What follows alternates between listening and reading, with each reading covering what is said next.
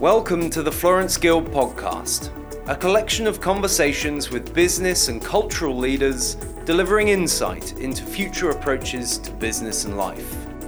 Through conversations in an array of styles, from salon talks to lifestyle events, through to intimate facilitated lunches and dinners, Florence Guild promotes encounters, satiates curiosity, and allows insight into future approaches to business and life.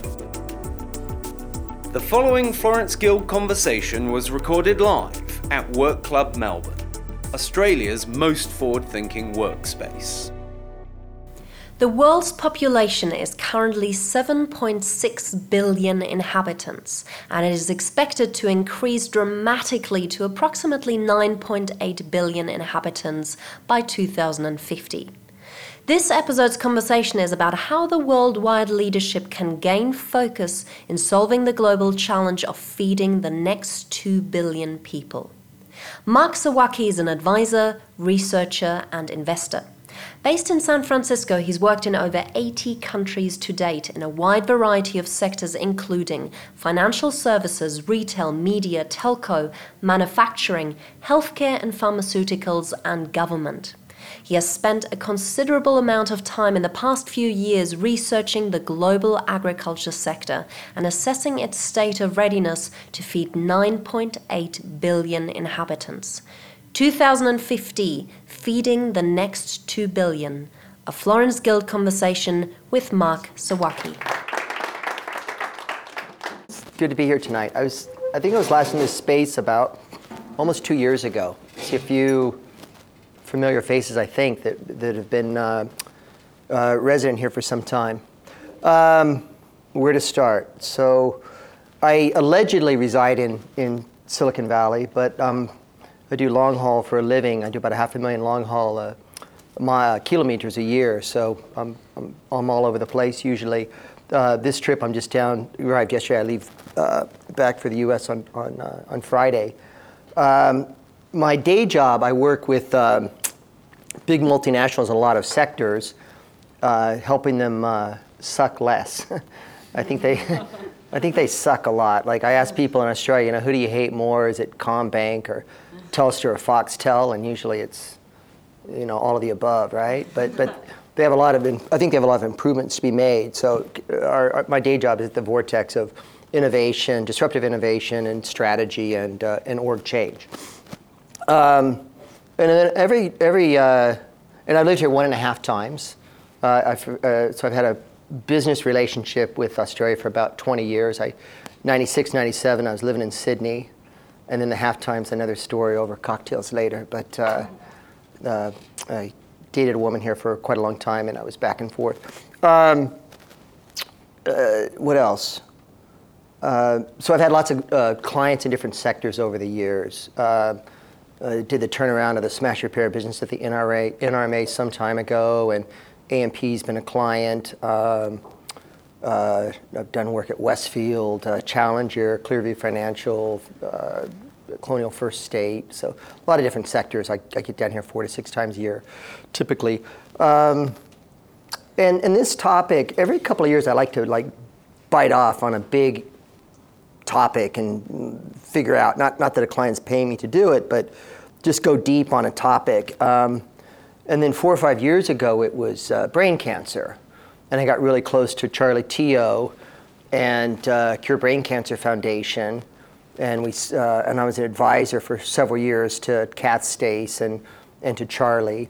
And it was fascinating to see the issues why brain cancer isn't being solved. And Australia at that time was punching well above its fight weight and doing some really interesting things, but there's just a lot of political and organizational issues why brain cancer isn't having a cure.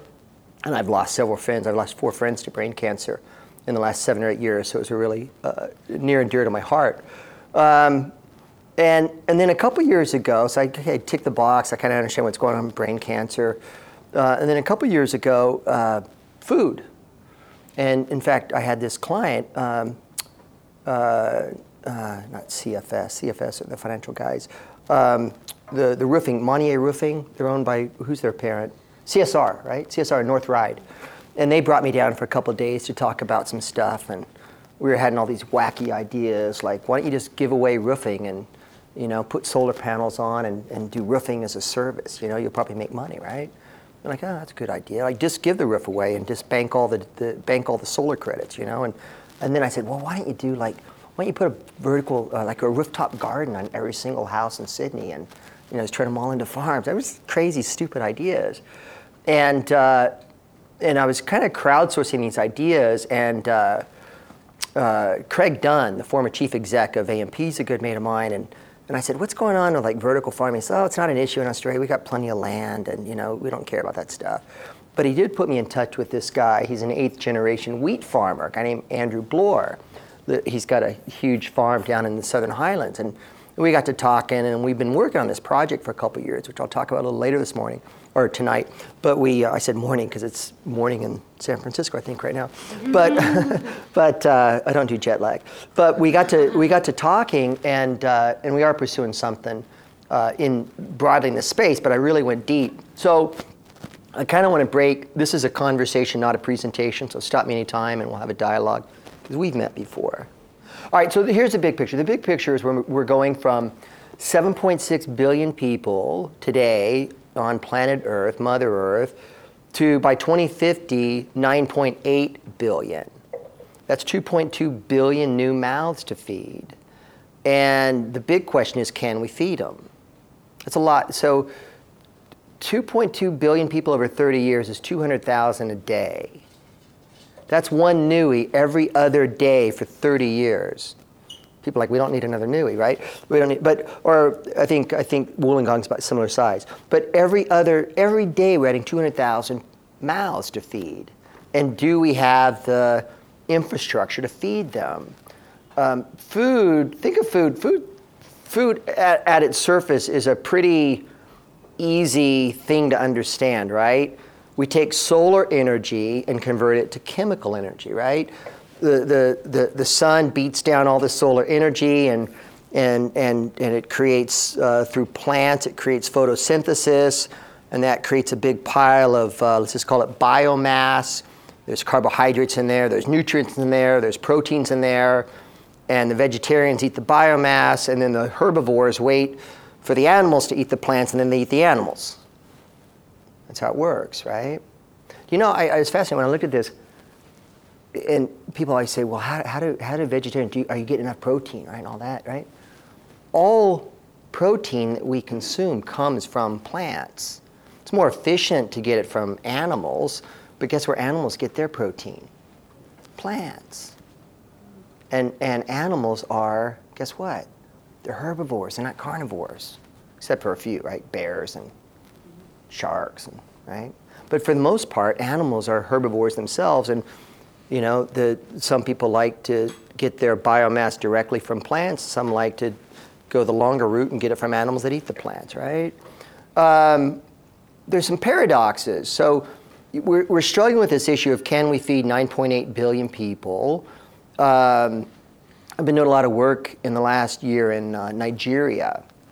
I get to Nigeria about every 6 weeks or 8 weeks in the last year. And Nigeria, 180 million people today. It's going to 440 million people. Nigeria makes India look rich. It's an unmitigated disaster. It's an incredibly poor country. 60% of that country lives on less than $1 a day.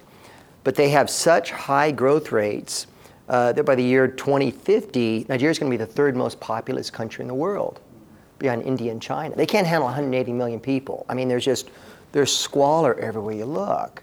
And what happens, and the growth is in the Muslim North, not the Christian South. The Muslim North are having 9 and 10 children. It's an unmitigated disaster. You're not going to be able to feed, that's a couple 100 million people coming online that they have no idea how they're going to feed. One paradox we discovered was 1.8 billion people in the world are overweight, and of that 1.8 billion, and of that 1.8 billion people, 600 million are obese. And obese, the definition of obese is 30% BMI, 30% body mass index of fat. And yet 800 million people go to bed hungry every night around the world. So some people argue that we just have a distribution problem. We just, that rich, high GDP countries are consuming more calories than they need, and they ought to be giving those to low GDP countries.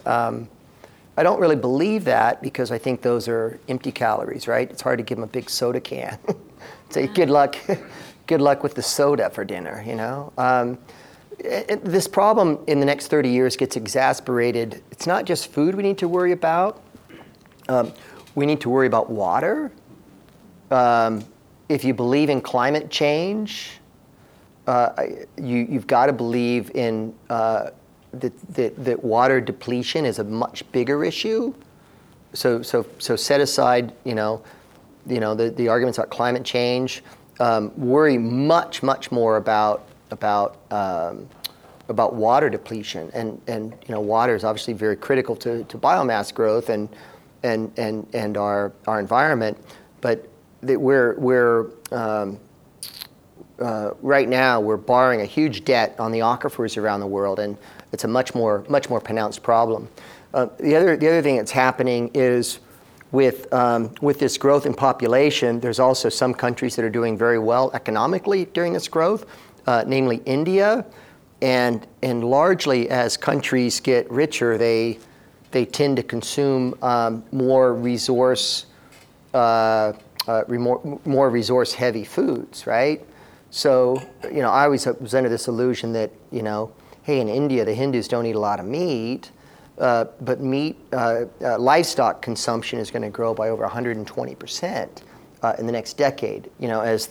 As Indians become wealthier, and they're doing quite well economically, as they become wealthier, they don't want mashed peas for dinner anymore. They want a steak, and that also is going to put huge pressure on the system. So we got to worry about food, but we got to worry about water. We got to worry about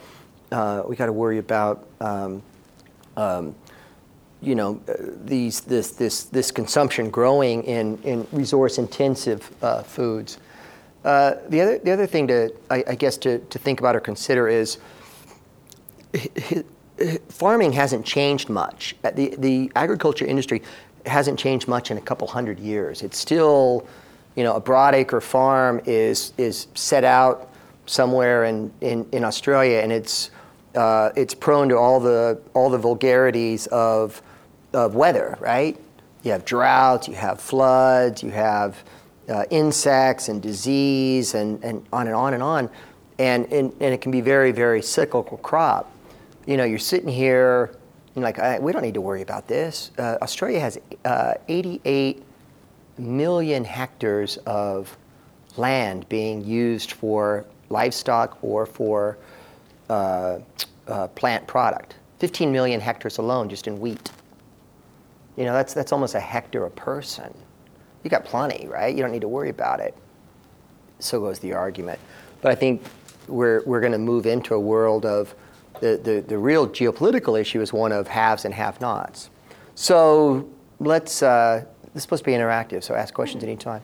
Let's move into solutions.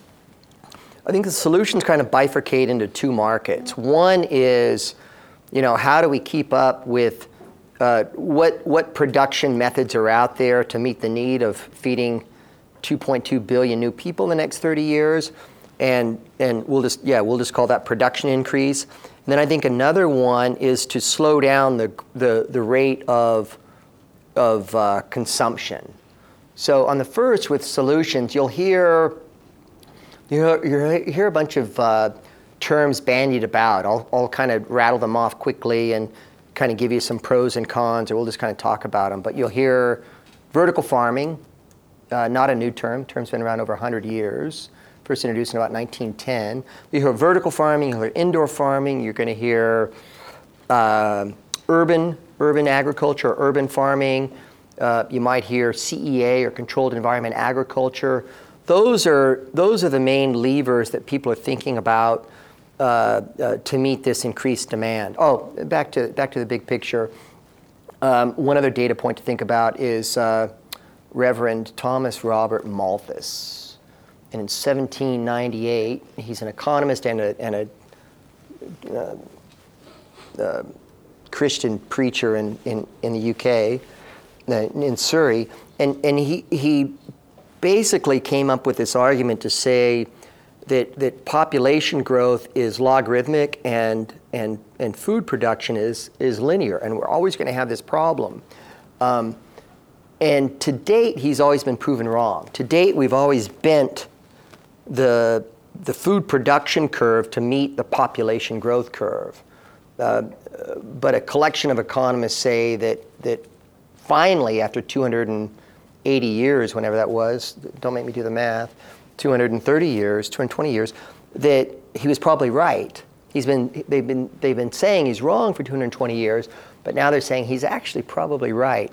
That we may not be able to significantly bend the food production curve to meet the population growth curve. That was his theory in 1798. Malthus, or Malthusian economics, it's often called.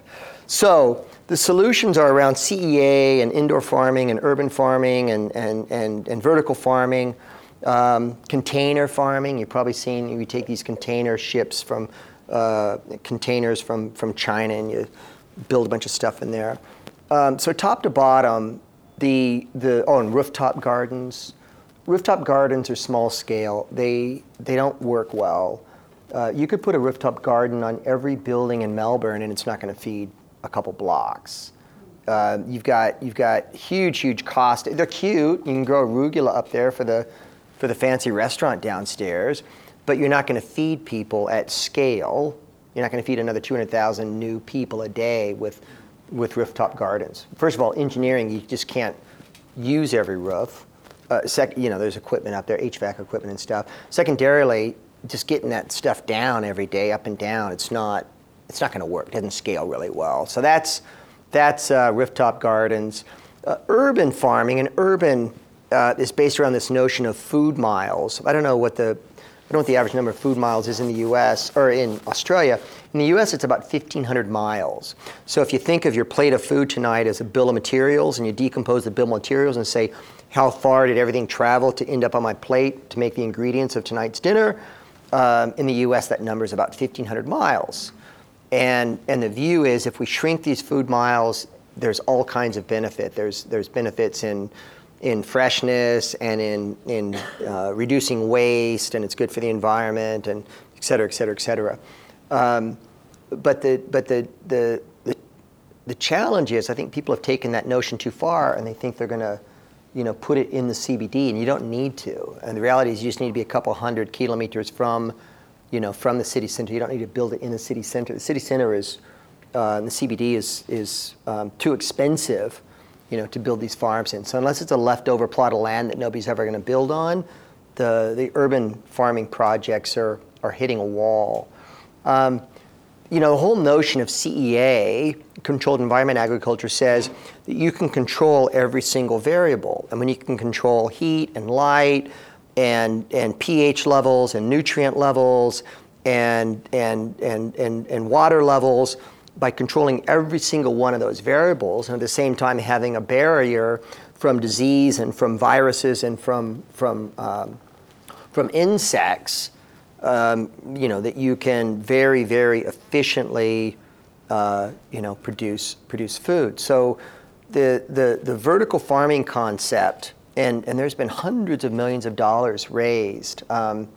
Most recently, people like Bill Gates and Eric Schmidt have put $200 million to work in a company called Plenty. Before that, on the east, and they're a San Francisco-based company. And before that, we had a company on the East Coast in Trenton, New Jersey, called Aero Farms, and they'd raised like $75 million. I think their model, I think it's going in the right direction, but I think they're misguided in terms of what they're producing. So and at the scale they're producing. So certainly Aero Farms, which we've kind of deconstructed, and we've looked at their operating model and their expenses. They are, so it's largely a vertical farm, but the challenge they have is it's still quite subscale. I think they're about 4 hectares in total, and secondarily they're focused on greens, and I don't think greens are going to feed people either. The reality is we live on grains. The reality is what feeds us are the carbohydrates from 10 super grains, right? We like wheat and we like rice and we like corn, and those products are the basis of the efficient carbohydrates that feed us. So you can grow all the tomatoes and arugula and cukes and everything else you want to grow. Great. They're easy to grow, right? You just heat the greenhouse up to 27 degrees, and in 45 days you've got your arugula. Actually, you got it in about 30 days. But you can create all that you want. That doesn't create the carbohydrates that people need to live on. So they're designing these facilities to grow simple products. Greens are very easy to grow. Grains are much harder to grow. So we think the answer is to build facilities that grow grains and are doing it at scale. So that's kind of like CEA and indoor farms, vertical farms, rooftop farms. Yeah, container farms. I think they're going to be a niche market. I think they're going to be used in situations where you need to plunk down, in maybe emergency situations. There's been a major hurricane. There's been a flood. I think you'll be able to put them into disadvantaged communities, and very quickly in 20 days, maybe 30 days, starting to create quite a bit of biomass for people to eat. And then the other solution that I would put in the category of production growth is, for lack of a better word, I'd call it cellular agriculture. You might call it GMO or GMC. GMO, who like cringes when they hear GMO? I'm going to make this interactive and ask you questions. And you hear GMO and you freak out, right? Some people do, right? Genetically modified organisms, or GMC is genetically modified crops. You want to know the cool acronym now? CRISPR. Let me get this right. Clustered regularly, interspaced, short, palindromic repeats. What the fuck is that? Excuse me, I was on a little podcast too. A CRISPR is a DNA sequencing of bacteria where people are going in and modifying that sequence so as to make virus-resistant DNA. It's next generation GMO, frankly. Let's go back to GMO real fast, and then we'll talk about CRISPR, but I won't try to repronounce it. Anybody know CRISPR before tonight? Anybody heard of CRISPR? It's kind of a big deal. In 2015, Science Magazine said it's a really, really big deal. And Nobel Prizes have been given. It's supposed to be a big deal, but we haven't heard of it yet. But GMOs, I kind of think GMOs have gotten a bad rap. And I don't think they're as bad as people say they are. We've been doing so cavemen and women, cave people, we started domesticating livestock and domesticating plants 12,000 BC. And about that time, we started doing organic GMO. We started selectively putting things together based on their organic traits because we wanted more of that and less of that. I mean, we were, as cave people, altering the outcome of traits of plants. We're still here. We don't have 3 eyeballs. But what we weren't doing is making those plants and animals infertile to protect the intellectual property that we'd invested in the science. Yes, Warren, you're right. Yes, you're right. Today in 2018, I personally believe there's still good GMO, and I think there's bad GMO. But it's the business practices that determine the good and bad. The products are fine. The products. I wouldn't say all the products are fine. I would say that there are certain things we've been doing for 40 or 50 years that are entirely healthy. You know, when you I mean, when you go to a Kohl's or a Myers or take your pick, when you go to the greengrocer, the uniformity of product, which has been around for 50 years, is absolutely the subject of GMO, right? 80% of your fruit and veg is GMO. It is fact. Well, you've seen the videos where they leave that shit out for like 3 years and it still looks. You seen that one? I think it's a Big Mac and it's left out for like 3 years and still looks good. Okay, so that's the super high level. That's the kind of summary of vertical farms, indoor farms, urban farms, rooftop farms, container farms, and then cellular agriculture is what I'm calling it. And then the other side is how do we lessen the impact of what we're already doing, right? And so I've worked out, and so one way is vegetarianism. Vegan's a weird word because you can have 5 shots of whiskey and eat Oreos, and you're technically vegan. Mm-hmm. You are not exactly healthy, but that's a vegan diet. So vegan is bullshit. It's just a word, right? But plant-based is I believe is a way to minimize the long-term impact. The problem is we have between 5 and 10,000 taste buds in our mouth, and we want it to taste good, and a lot of that stuff we don't want to eat, right? And so we're our mind says, yeah, we should probably eat it. It's probably healthy, and then our mouth is saying that's crap. I don't want to eat that stuff, right? But I would say in the last 5 years, there's been absolutely dramatic improvements of what's going on. So I think if you look at to lessen the impact, and in my research I've figured out there's actually 4 kinds of these vegetarians, or I'll say vegan, but vegetarians. The first kind is purely health and dietary. They just want to eat it because they feel better, and they're just the physical and the physical benefits are amazing. And I'd raise my hand. That's 6 months, no dairy, no animal product. I feel great, fine, no problem. The second is the moralists. Anything with a face, I can't eat it. It's got 2 eyes and a mouth, and I freak out. And so there's a people that are making a moral decision, like I can't eat another animal. That's fine. I don't, that's their pitch, not mine. Okay, we're kind of on top of the food chain, and except man-eaters and grizzlies, and we're not at the top. They beat us. And then I think the third kind is people that are worried about the long-term impacts on the environment. So they're not moralists, they're not health, but they're these longer-term trends about the environment. You've heard these statistics like a kilo of beef takes, 1,000 liters of water to produce. 1 kilo. They're shockingly large numbers. But I've run across a group of people. When I listen to them, they're very environmental about their choice. And then the fourth kind, you just can't get to shut up. I mean, they just talk about it like, CrossFit. You want to smack them in the back of the head, right?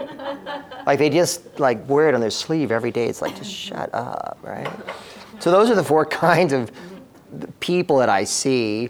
But I do believe that if you eat lower on the food chain, if we all did it, would have this profound. I think would have a profound impact on the world's food population. You still have a distribution problem, right? Food is produced in certain places, and even if we saved, the statistic is about 24% of all calories grown, are never consumed, right? We have very long supply chains. The stuff it rots. It doesn't get eaten. I mean, that's very, very sad. We have these problems in places like Nigeria, but it's really, really hard to get fresh stuff to them from Australia, right? If I don't eat it and I consume less calories because I'm obese, getting it there quickly and fresh is still a logistics problem. So some economists argue that, gosh, if we just figure out that waste problem, we've solved the global food problem. Or if we get obese people to eat less, we've solved the food problem. I don't think it's that simple. So one is this whole vegetarian movement. I think it's hard to adopt because of our taste buds, but we're seeing some market improvements, which leads me to the next point, and that's what I call alt meat. And the alt meat movement is kind of bifurcating into two camps. It's either lab grown, so with modern science, we're reproducing a single cell of animal, animal protein, and we're effectively making it replicate, which is kind of scary stuff. You're consuming. The way it's done is you're consuming real animal product. It's efficient because you're not growing the bones and the blood and the innards and everything else and the skin, and you're just producing the meat. It's kind of efficient that way, I suppose. But people morally have a whole problem with that. But the other one are these plant-based meat substitutes, which are like insanely good. Like I had this UK woman, she was a client, she was visiting San Francisco a couple weeks ago, and I put one in front of her. She honestly thought she was eating a burger. So you got Memphis Meats, Beyond Meat, Impossible Foods. Impossible is the one that I gave her, and they're using a wheat product, and they've been experimenting about 5 years in the labs, but they've introduced a hemoglobin, it's a natural vegetable hemoglobin. It's a beetroot-based product, and they have mimicked meat, even the blood. So you want it medium rare, and it's I kid you not, it's wild. And next time you're in San Francisco, go try one. They're flying off the shelves at $10 a burger, and you eat one, and she goes, you know what? I'm a meat eater. It's not meat, but God, it's pretty good. And and she ate it, and she goes, I'd do it again, no problem, right? So I think you're going to see more and more of these, of the alt meat movement, where they've tricked your taste buds, they've tricked you visually, they've tricked the scent. If you really, and they're in early days, they're going to get much better creating plant-based products that mimic animal product for and livestock product for those people that I got to have my burger. Ultimately, you're going to have to build vertical farms near the point of consumption. Mm-hmm. That's the real answer. And I said I have a horse in the race. That's something that for 2 years I've been broadly working on. The challenge is one of I'll explain here in a second. Let's go through the last few things, and then we'll get to your question. So you've got the vegetarian movement, you got the alt meat movement. Quite possibly there's some solutions around social engineering. There's some solutions around can you get a really, really large group of people to commit to a problem and fixing it, right? We have a lot of cognitive biases in our head. We tend to overestimate the near term and underestimate the far term. And it's not a problem that people think about. Who thinks about 2050? Who cares, right? I just got to pay the mortgage this month, and maybe I'm thinking about my Christmas holidays. But who's thinking about 2050? Right? We don't think about it. But maybe there's ways to socially engineer an outcome where people. Google's been working on this. Did you see the video last week that Google released about some really scary stuff they're working on? And they said, we're trying to brainwash large-scale numbers of people to work on big societal problems. They're trying to engineer it. So that's kind of a far-fetched way to think about it. But those are kind of the solutions to minimize the growth of food consumption. So I said I had a horse in the race. What I've been working on with Andrew in the Southern Highlands is a vertical farm concept. We've raised about $30 million to date. We've got to raise another $30 million to go into production. But the design says we can be between 180 and 225 times more productive than a broad acre of farmland. So if you take I'll do this in hectares, not acres, but if you take a hectare of farmland, it's volatile. Its productivity is volatile because of weather and because of disease, et cetera. And as soon as you put that into a CEA environment, you've put a barrier for the insects and the disease, number one. And then number two, you're controlling all of the other levels of height, of heat and light, nutrient levels, water, et cetera. And so our design and where we're waiting for the technology to catch up with is on LED lighting. But our design to explain the 180 times productivity gain is you put in, follow my math, you have 15 growing layers. Each growing layer is about 1 meter high, so the whole building structure is only about 18 meters tall with all the layers. But you got 15 growing layers, number one.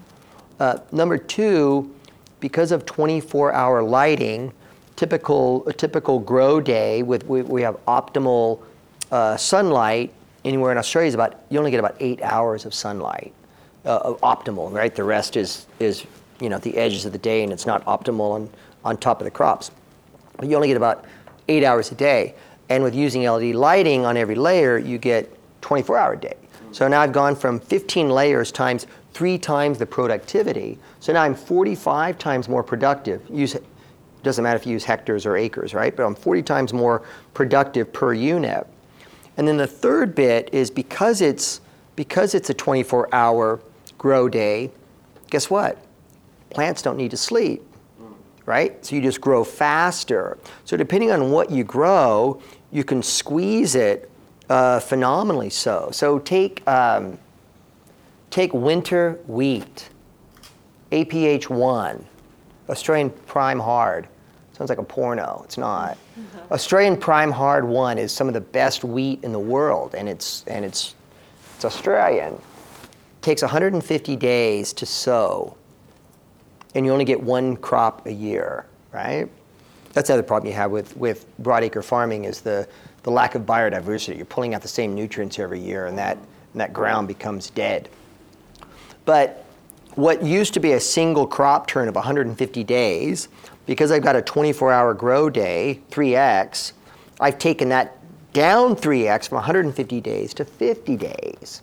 So if I can get a crop turn now of winter wheat done in 50 days, well, guess what? 50 times 6 is 300. I still got 65 days to clean the stuff out and plant the new, right?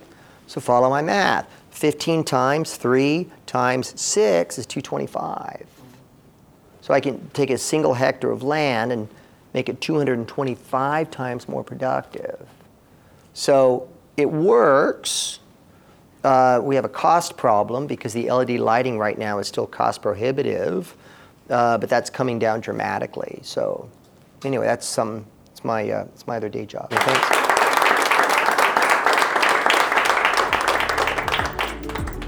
Explore the Florence Guild podcast with the best talent from Australia and across the world. You can subscribe and rate this podcast on iTunes. For more information on Florence Guild, visit florenceguild.com.